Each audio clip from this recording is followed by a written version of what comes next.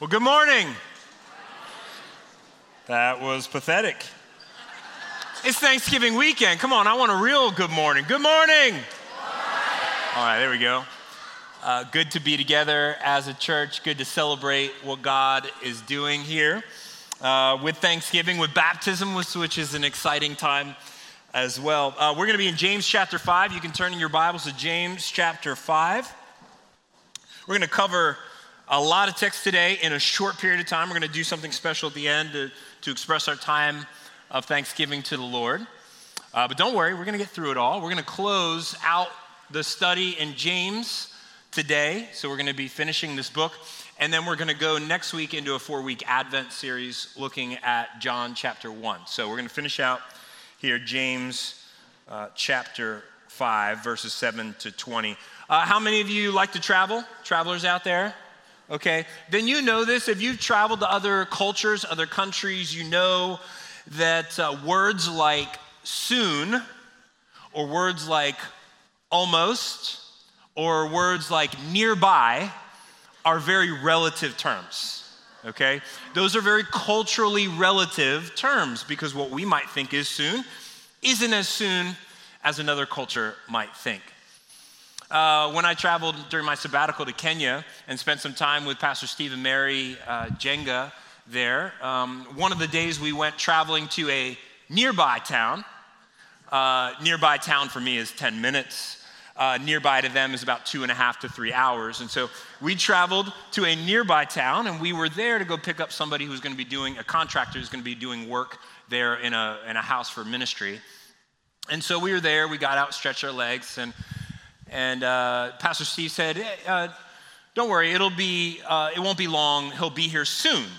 So I thought, 5-10 minutes. So we're waiting, 5-10 minutes pass. An hour passes. Tim and Mary seem unshaken by that, seem just as happy as they were before. And I said, so Steve, what time exactly did he say he was going to be here? And Steve, knowing he had an American with him, kind of smiled and sort of messed with me a little bit. He goes, Nate, I said he'll be here soon, sometime today. I said, wait, no. Today, that's not soon. He said, Nate, this is Kenya. Here, any day is soon. You know, soon is very relative, especially for us Americans, isn't it?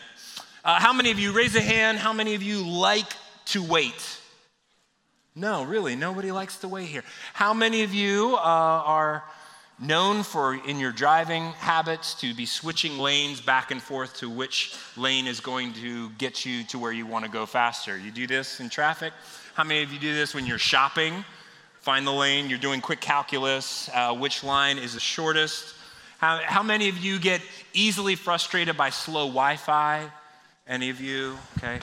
Any of you ever find yourself frustrated when you're on a customer service call and like 5 minutes, after 5 minutes, you're like, I'm going to show them, click. Any of you like that? Yeah. We're not particularly good at waiting, especially as Americans in our fast-paced, technology-driven world. And so today, let's talk about waiting, whether you like it or not. That's what we're going to talk about today. We're going to talk about how to wait.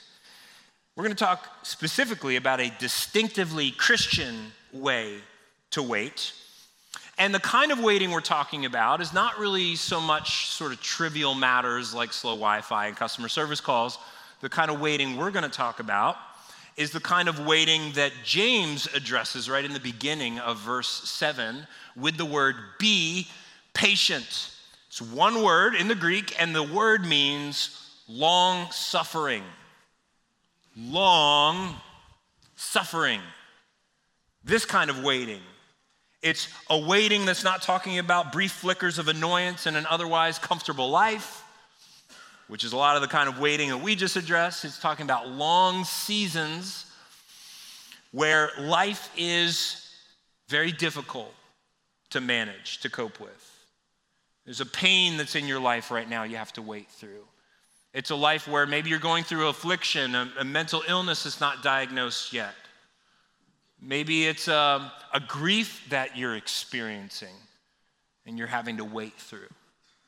And maybe you're in a job that you really dislike, and the thought of having to stay in this job for the next 5 years just makes you nauseous.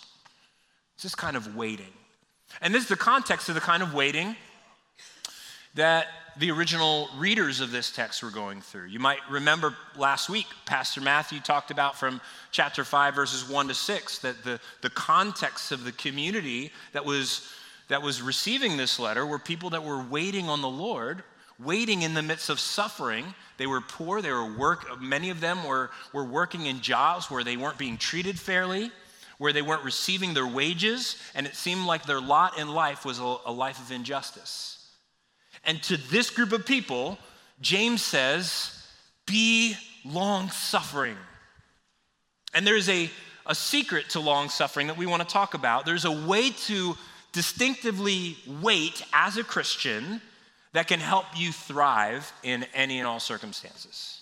It can result in thriving. Thriving in the sense that you can actually become a stronger person, a better version of yourself through the suffering, and simultaneously, not only are you more resilient, but you're actually softer in heart.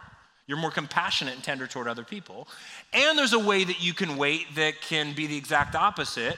You can wait in a way that will eat you alive, a way that makes you weaker, makes you less able to cope with life, and simultaneously in the heart, make you harder in heart, more resentful, more critical of other people. And so the choice is before us, and James is going to lay those two choices out, and he's going to sort of toggle back and forth as we go through, and that's how we're going to do it. We're going to look at two ways to wait. We can either wait in a way that makes us thrive, in a way that will eat us alive. That's kind of where we're going to go here today. So let's look at verse 7. Be patient, long suffer then, brothers and sisters, until what? What does it say? The Lord's coming. Yeah, here James gives us the secret sauce, the core belief of the Christian that is the basis for our thriving through suffering, and it is this great doctrine of the second coming of Jesus Christ. See, the gospel isn't just that Jesus came and died for our sins so that we would be forgiven. That's true, and that's awesome and amazing, but that's only half of the gospel. Not just that he died, the other half of the gospel is that he rose from the dead, ascended to heaven, that he's returning back to the earth, and when he does, he will kill death, and he will destroy evil once and for all, and forever and ever and ever and ever we will reign with him in peace and love with the complete absence of evil. That's the whole gospel. And it's important that we understand the whole gospel and believe the whole gospel if our hearts are going to be rooted in order to stand firm and thrive when we face suffering. See, what the gospel teaches us is that life is short relative to eternity. So our waiting is soon in the sense that eternity is forever. And so then we can wait patiently even in suffering. Like Teresa of Avila once said, from heaven, even the most miserable life will look like one night in an inconvenient hotel. That's right. And in order to help us understand this, James gives an illustration from his day and age in the life of a farmer. Look what he says in verse 7. See how the farmer waits for the land to yield its valuable crop, patiently waiting for the autumn and spring rains. You also be patient. Establish your hearts, for the coming of the Lord is at hand. If you want to marry someone that's patient, marry a farmer, all right? If you want to learn the virtue of patience, spend a year on a farm, because farmers have to become patient people. You can't force that crop to grow faster than it is designed to grow. And so you have to wait. Now, you can do some things while you're waiting, but one thing that you can't do is you can't force that crop to grow. And that was especially true in James' day. There was no sprinkler systems. There was no way to irrigate your land. You had to wait for the autumn and the spring rains. And so that's his point. He says the hope of the farmer was in the rains. The rains would bring in the harvest. And so his hope was based on the return of the reigns. In the same way as a Christian, our hope is in the return of Jesus Christ. That's the point. James says this is what establishes our hearts. What a great word picture. It is the word rooting your hearts deep into something of solid ground. Establishing our hearts, this core doctrine of return of Jesus. When I was in high school, I was a wrestler. Any wrestlers out there? People that wrestled in high school or at any point?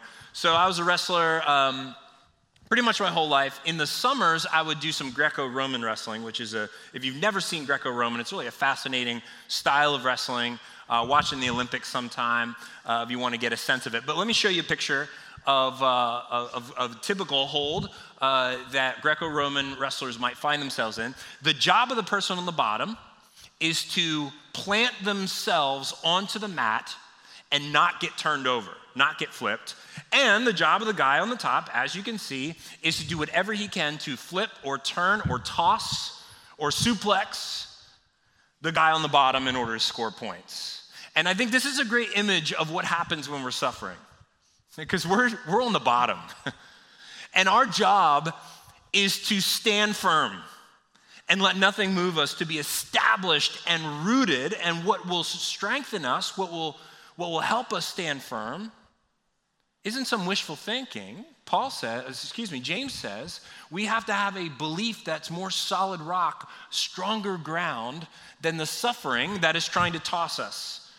And make no mistake, that's what suffering's trying to do. It's trying to toss us. The enemy wants to use that for evil in your life, to steal your faith, to steal your joy, to steal your hope, to isolate you, to make you think only about yourself. He said we have to stand firm, and what we stand firm in is the doctrine of the return of Jesus Christ. What that means is that waiting isn't laziness. Waiting on the Lord isn't letting the world just sort of throw you around.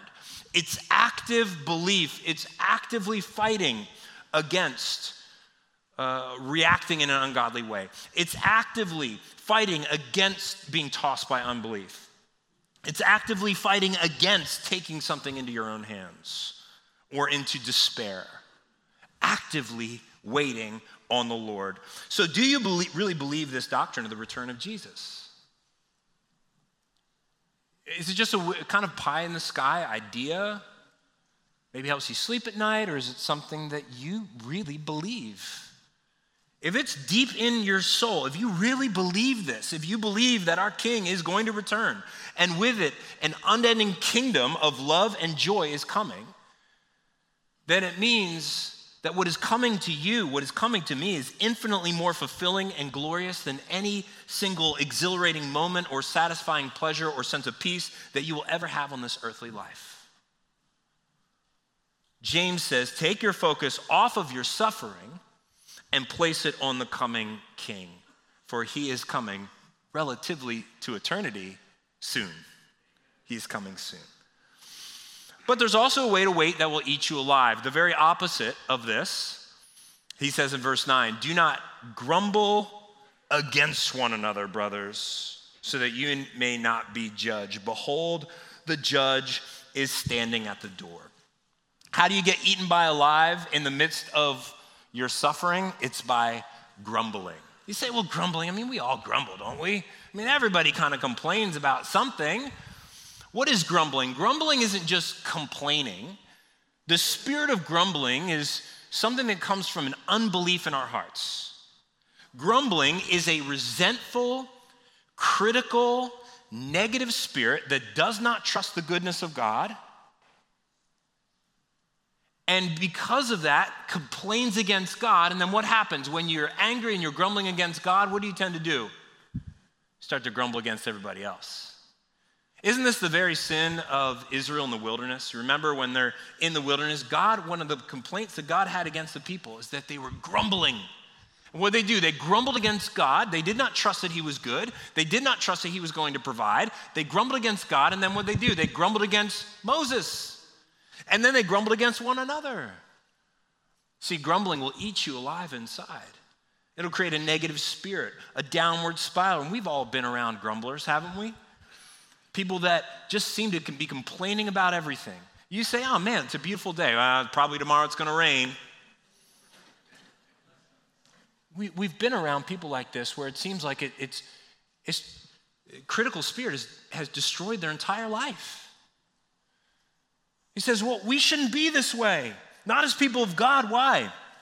James says, remember the judge is standing at the door. Now, I don't think this is like some kind of threat, like teachers watching in the back of the classroom. I think he's saying this to encourage us. I'll give you an analogy.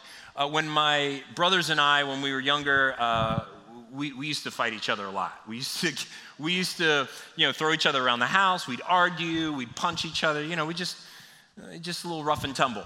And my mom would sometimes be like, I don't know what to do with you guys. And she would tell us to stop, and we'd start again. And then she'd be like, you know what? Never mind. Just wait until what? Your dad gets home, and then he's going to deal with it. And he's like, uh-oh. We should have respected our mom, just to be like really clear. Kids, don't wait for your mom to say, wait until your dad gets home. Respect your mom. Respect your mom. But there was something about dad coming home that made us go, oh, okay, all right, you know what? Maybe we should stop. See, my mom didn't need to waste her breath grumbling about us. Why? Because dad was coming home.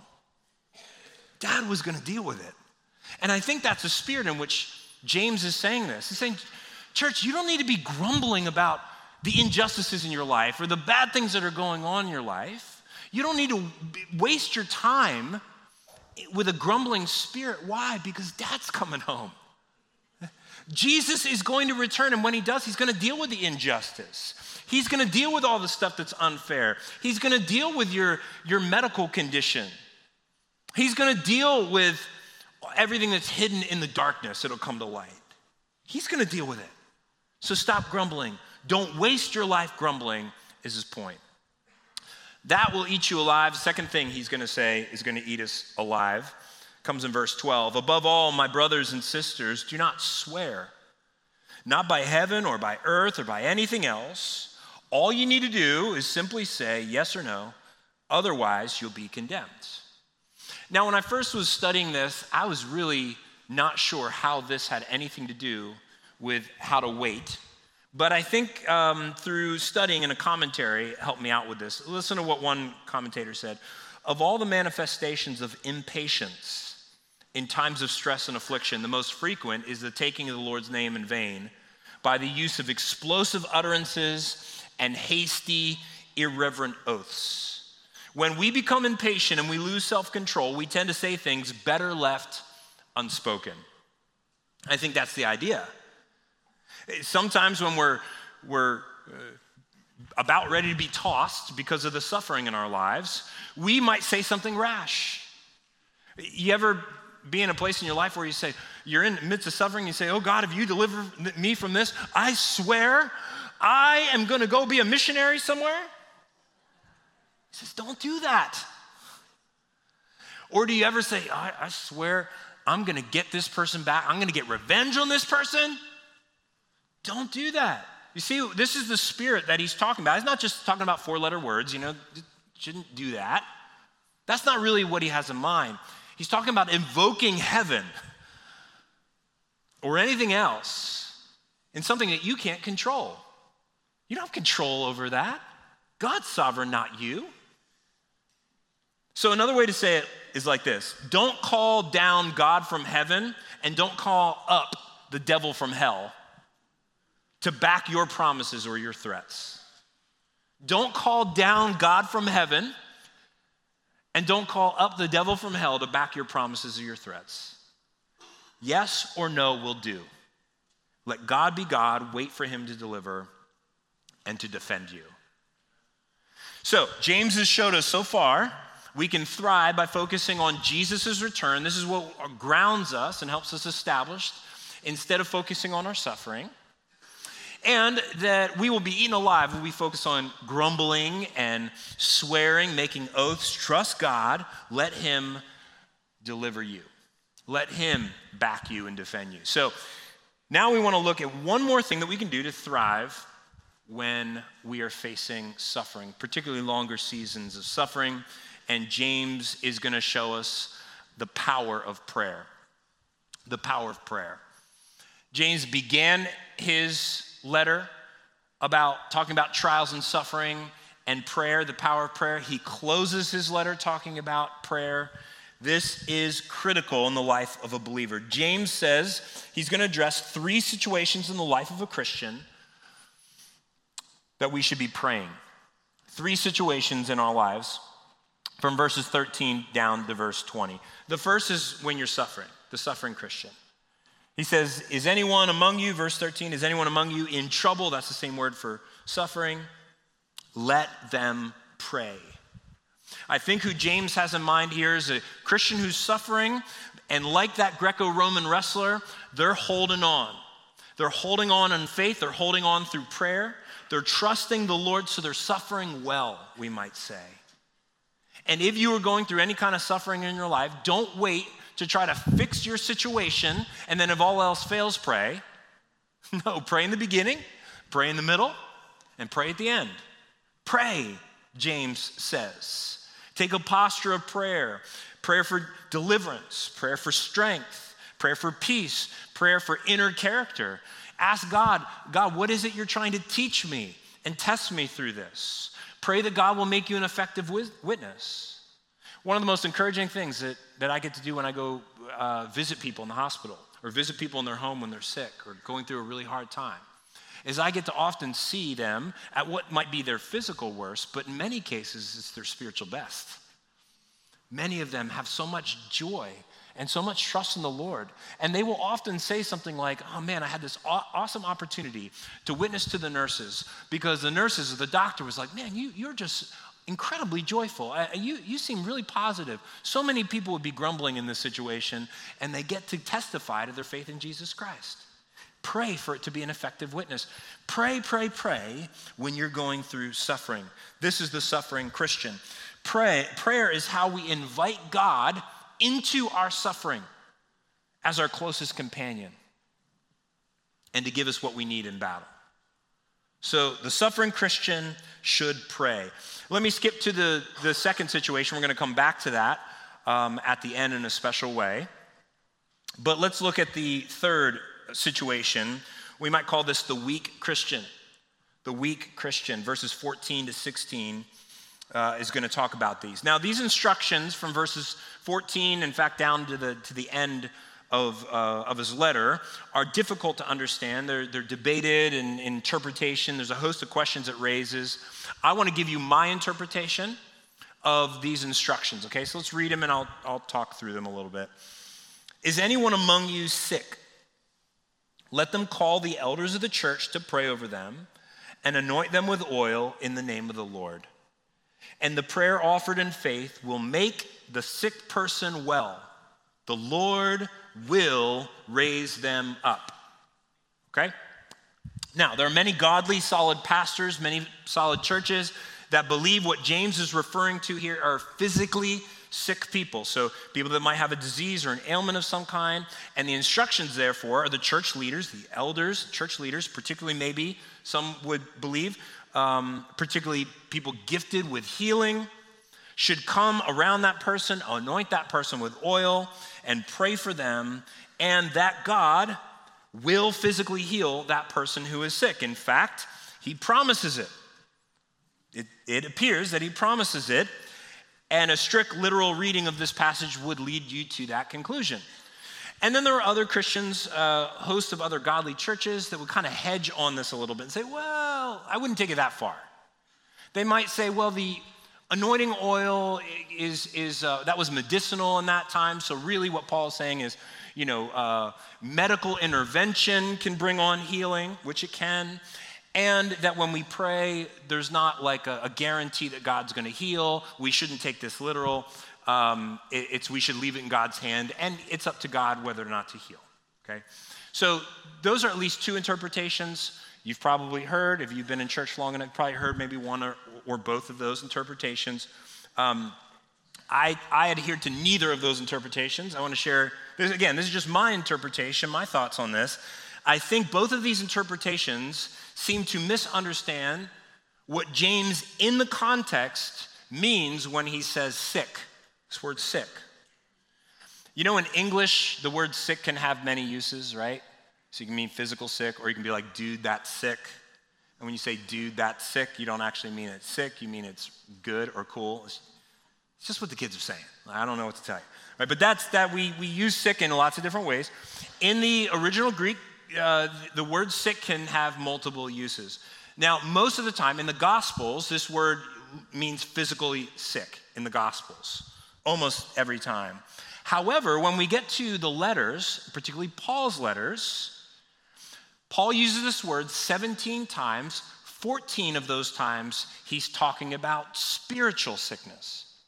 He's talking, in fact, of somebody who has a doubting spirit or a weak or fatigued faith, or someone who's in danger of stumbling in their faith.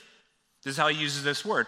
In addition, James uses the word sick, two different words for sick. The first one that we've already saw, and then on verse 15, he uses a second word that's translated sick. This word is used only 3 times in the New Testament, and every single time it's used in the New Testament, it's used to describe a spiritual state of being, spiritually sick. For example, Hebrews chapter 12, verse 13, consider him who endured such opposition from sinners, so speaking of Jesus, so that you will not what? Grow, here's our word, weary, sick, same word, and lose heart. So, I believe James isn't talking about physical sickness at all. I think in the context here, he's using it as a metaphor to speak of a spiritual state of sickness brought on by a prolonged state of suffering, like the suffering that the believers that he was addressing in chapter 5 are going through, that has caused a Christ follower to grow weary and lose heart, just as it says in Hebrews chapter 12. To begin drifting from their faith. To begin being cynical about their situation. To begin grumbling about what's going on. To doubt God's goodness. To become fatigued. To maybe begin to isolate themselves and be like, I don't want to be around Christians. It's not helping me.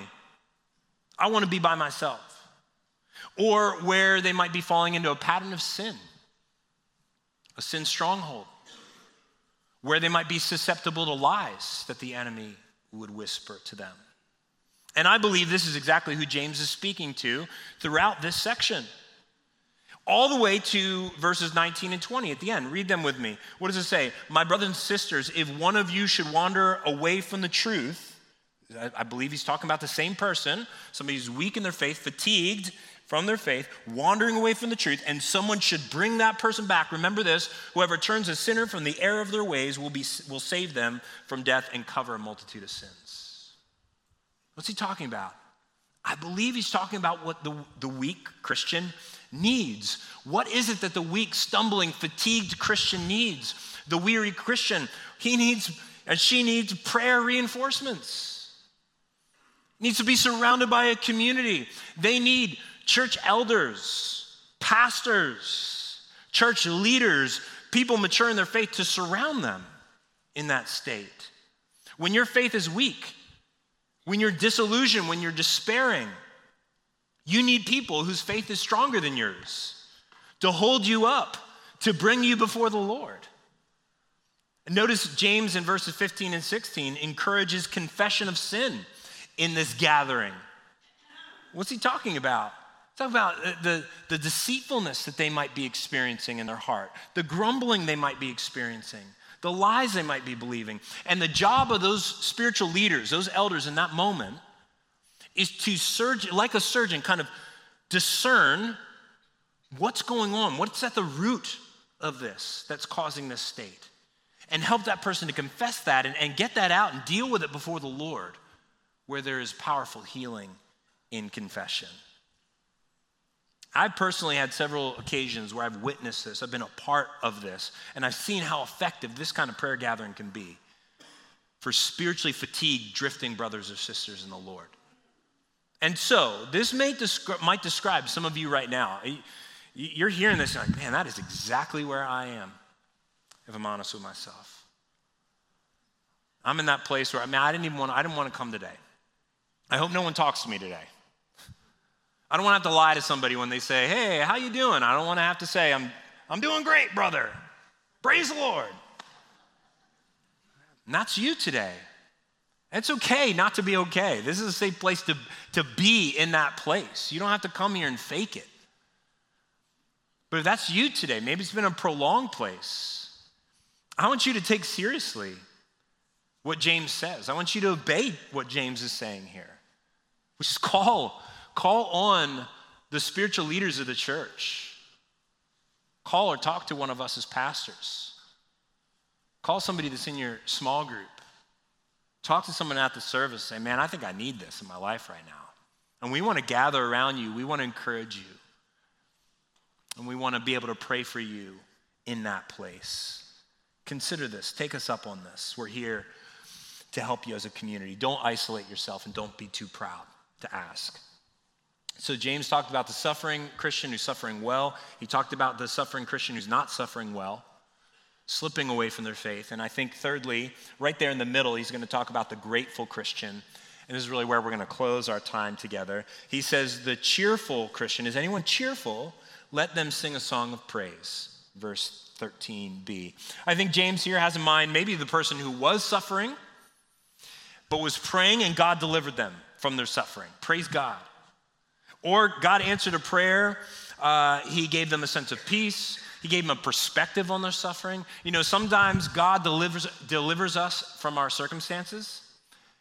And sometimes he doesn't deliver us from our circumstances, but he delivers us from something that's even more menacing that has our hearts. In other words, sometimes God changes our circumstances and sometimes God changes us in the midst of our circumstances. Amen?